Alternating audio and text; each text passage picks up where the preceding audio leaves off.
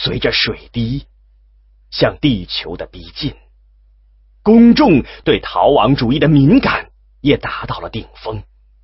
舆论警告说，很可能有人在水滴攻击地球前出逃。所有太空电梯的基点和航天发射基地周围都有大量的人群在聚集，扬言要关闭所有进入太空的通道。他们确实有这个能力。这个时代，全球公民都有拥有武器的自由，民用武器大部分是小型激光枪。一支激光手枪当然不会对太空电梯的运载舱和起飞中的航天器构成威胁，但与传统枪支不同的是，大量的激光枪可以使光束在一个点上聚集。10000支手枪如果同时照射一点，将无坚不摧。聚集在太空电梯基点和航天基地周围的人，少则几万，多则上百万。他们中至少有1/3的人携带武器。当发现运载舱上升或航天器起飞时，这些人会同时拔枪照射。激光的直线弹道使瞄准很精确，大部分的光束都会聚集在目标上，并将其摧毁。在这种情况下，地球与太空的交通联系几乎中断了。骚乱在发展。近2天，攻击的目标转向了同步轨道上的太空城，因为网上有大量谣言说某某太空城正在被改造成逃亡飞船，于是他们便受到地球上民众的集体攻击。由于距离遥远，激光束到达时已经发散减弱，加上太空城都处于旋转中，没有造成实质性伤害。而这项活动已成为末日时代全人类的一项集体娱乐。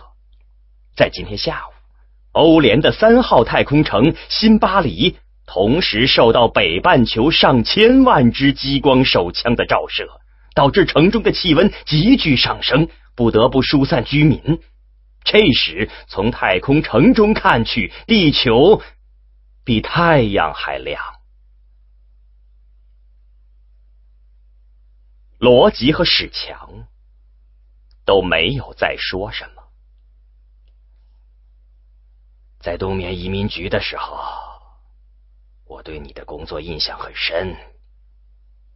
市长对史强说。还有郭正明，你好像认识他吧？他刚升任市公共安全局长，他也向我推荐你。我希望你能到市政府来工作，现在很需要你这样的人。史强略一思索，点点头。等我把小区的事儿安顿一下就过来。现在城市的情况怎么样了？局面在恶化，不过还在控制之中。现在重点维持供电感应厂的运行，感应厂一旦停止，城市就彻底崩溃了。这种骚乱和我们那时可不一样啊。是不一样。首先，根源不一样，这是由对未来彻底的绝望引起的，十分难办。同时，我们能用的手段比那时也少得多。市长说着，从墙上调出一幅画面。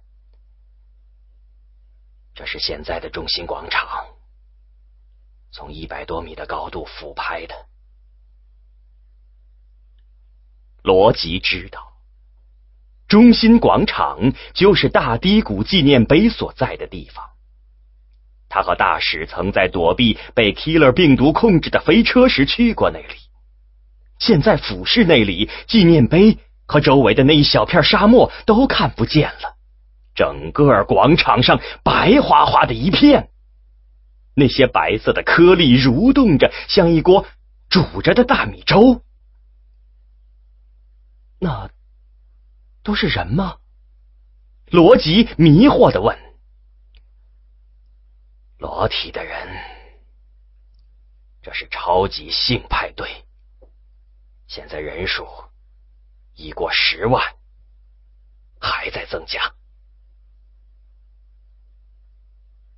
这个时代，两性关系和同性关系的发展已远远超出罗辑的想象，对一些事现在也见怪不怪了。不过这个情景还是令他和大使极为震撼。罗辑不由得想起圣经中人类接受十诫前的堕落场面，典型的末日景象。这种事儿，政府怎么就不制止啊？史强质问道。怎么制止？他们完全合法。如果采取行动，犯罪的是政府。史强长叹一声。是，我知道，这个时候警察和军队也干不了什么。市长说，我们翻遍了法律，也找不到能够应付目前局势的条文。城市变成这样，真不如让水滴把它撞掉算了。大使的话提醒了罗辑，他急忙问，水滴还有多长时间到地球？市长把那幅壮观的淫乱画面切换成另一个实时新闻频道，上面显示了一幅太阳系的模拟图，一条醒目的红线标示了水滴的航迹。那是一条类似于彗星轨道的陡峭轨道，末端已经接近地球，右下角有一个走动的倒计时，显示水滴如果不减速，将在4小时54分钟后到达地球。同时在下方还有滚动的文字新闻，正在显示有关专家对水滴的分析。与笼罩全球的恐慌不同，科学界是最先从大失败的震撼中恢复理智的。这种分析十分冷静。分析认为，尽管人类目前对水滴的驱动方式和能量来源一无所知，但种种迹象表明，这个装置目前也遇到了能量消耗问题。在完成了对联合舰队的毁灭性打击之后，它向太阳方向的加速十分缓慢。它曾近距离掠过木星，但对处于木星轨道的3大舰队的基地不予理会，而是借用木星的引力进行加速。这一举动更明确地证实了水滴的能量是有限的，且已经过量消耗的猜测。科学家们都认为，有关水滴要撞穿地球的说法是无稽之谈，但它来干什么，谁也不知道。罗辑说，我必须走了，要不这座城市真的要毁灭的。为什么？市长问。因为他觉得水滴是来杀他的。史强说。哦，市长的笑容很僵硬，显然他很长时间没笑了。罗辑博士，你是我见过的最自作多情的人。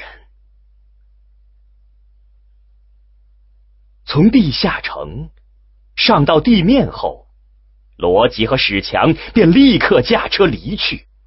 由于地下城的居民大量涌出，地面的交通也变得拥挤起来。他们用了1个半小时才开出旧城区，驱车沿着高速公路全速向西行驰。从车上的电视机中看到，水滴以每秒75公里的速度接近地球，没有减速的迹象。按这样的速度，将在3小时后到达。随着地下城供电感应场强度的减弱，车速慢了下来。开车的史强用上了蓄电池，才保持了车速。他们驶过了包括新生活5村在内的大片冬眠者居住区，继续西行。一路上，两人沉默着，很少说话，注意力都集中到电视中的实时新闻上。水滴越过了月球轨道，没有减速，按现在的速度将在1个半小时后到达地球。由于不知道它以后的动向，更是为了避免恐慌，新闻中没有预报撞击位置。罗辑痛下决心，迎来那个他一直想推迟的时刻。他说道：大使，就到这儿吧。史强停了车，他们都下了车。已接近地平线的夕阳把2个男人的影子长长的投在沙漠上。罗辑感到脚下的大地同他的心一起变软了，他有种在虚弱中站不住的感觉。罗辑说：我尽量向人烟稀少的地方开，前面有城市，我要向那个方向拐。你想办法回去吧，离那个方向越远越好。老弟，我就在这儿等你，完事后我们一起回去。大使说着，从口袋里掏出烟来。在掏打火机的时候，他才想起来现在的烟不用点。罗辑注意到，就像他从遥远的过去带过来的其他东西一样，他这个习惯动作一直没有改过来。罗辑有些凄惨地笑了笑。他倒是希望史强真这样想，这至少使分别变得稍微容易承受些。你要愿意，就等吧。到时候最好到陆基另一边去。我也不知道撞击的威力有多大。史强笑着摇摇头。你让我想起200多年前遇到的一个知识分子，也是你这熊样，一大早坐在王府井教堂前边哭。但他后来挺好的，我苏醒后查了查，活到快100岁了。你怎么不提那个第一个摸水滴的人呢？丁乙，你好像也认识他。他那是找死啊，没办法。大使看着布满晚霞的天空，好像在回忆着物理学家的样子。不过那真是个大气之人，像那样能把什么事儿都看开的，我这辈子还只见着他一个。正儿八经的大智慧呀，老弟，你得向他学。还是那句话，你我都是普通人。罗辑说着，看看表，知道时间不能再耽搁了，就向史强伸出手。大师，谢谢你这2个世纪做过的一切。再见。也许咱们真能在什么地方再见面。史强没有去握罗辑的手，把手一摆说：别扯淡了，老弟，信我的，什么事儿都不会有。走吧，完事后快点来接我，晚上喝酒的时候别怪我笑话你啊。罗辑赶紧转身上车，不想让史强看到他眼中的泪。他坐在车里，努力把后视镜中大使变形的影像刻在心中，然后开车踏上了最后的路程。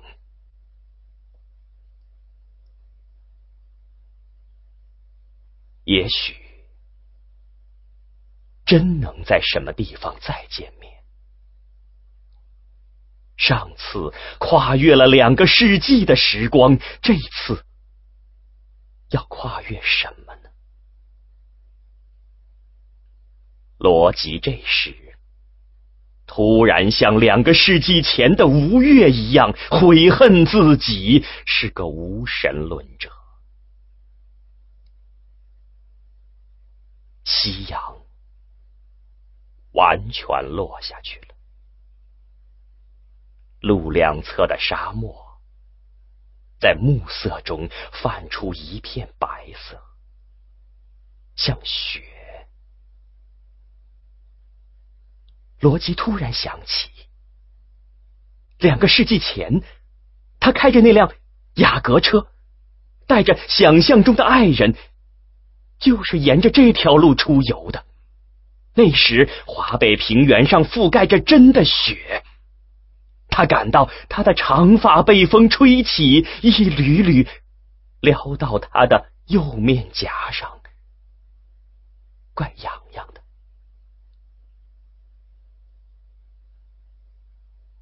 不，别说在哪儿，一知道在哪儿，世界就变得像一张地图那么小了。不知道在哪儿，感觉世界才广阔呢。那好，咱们就努力迷路吧。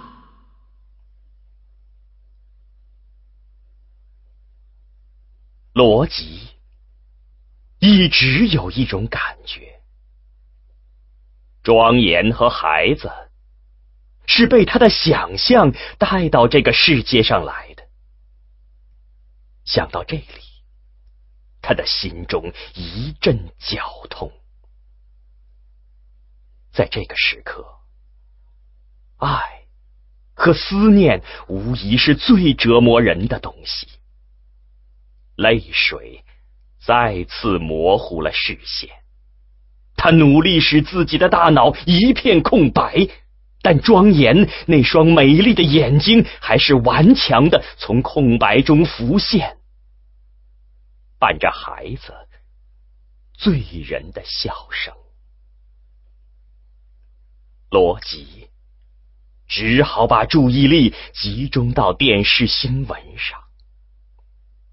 水滴越过拉格朗日点，仍以不变的速度向地球扑来。拉格朗日点就是地球和月球的引力平衡点。罗辑把车停到了一个他认为很理想的地方，这是平原和山区的交界处，目力所及之处没有人和建筑。车停在一个三面有山的 U 型谷地中，这样可以消解一部分撞击的冲击波。罗辑把电视机从车上拿下来，带着它走到空旷的沙地上，坐了下来。水滴越过了34000公里的地球同步轨道，它近距离掠过了新上海太空城，城中的所有人都清晰地看到了那个从他们的天空中飞速划过的耀眼光点儿。新闻宣布，撞击将在8分钟后发生。新闻终于公布了预测的撞击点的经纬度在中国首都的西北方向。对此，罗辑早就知道了。这时暮色已重，天空中的亮色已经在西天缩成一小片儿，像一个没有瞳仁的白眼球，漠然地面对着这个世界。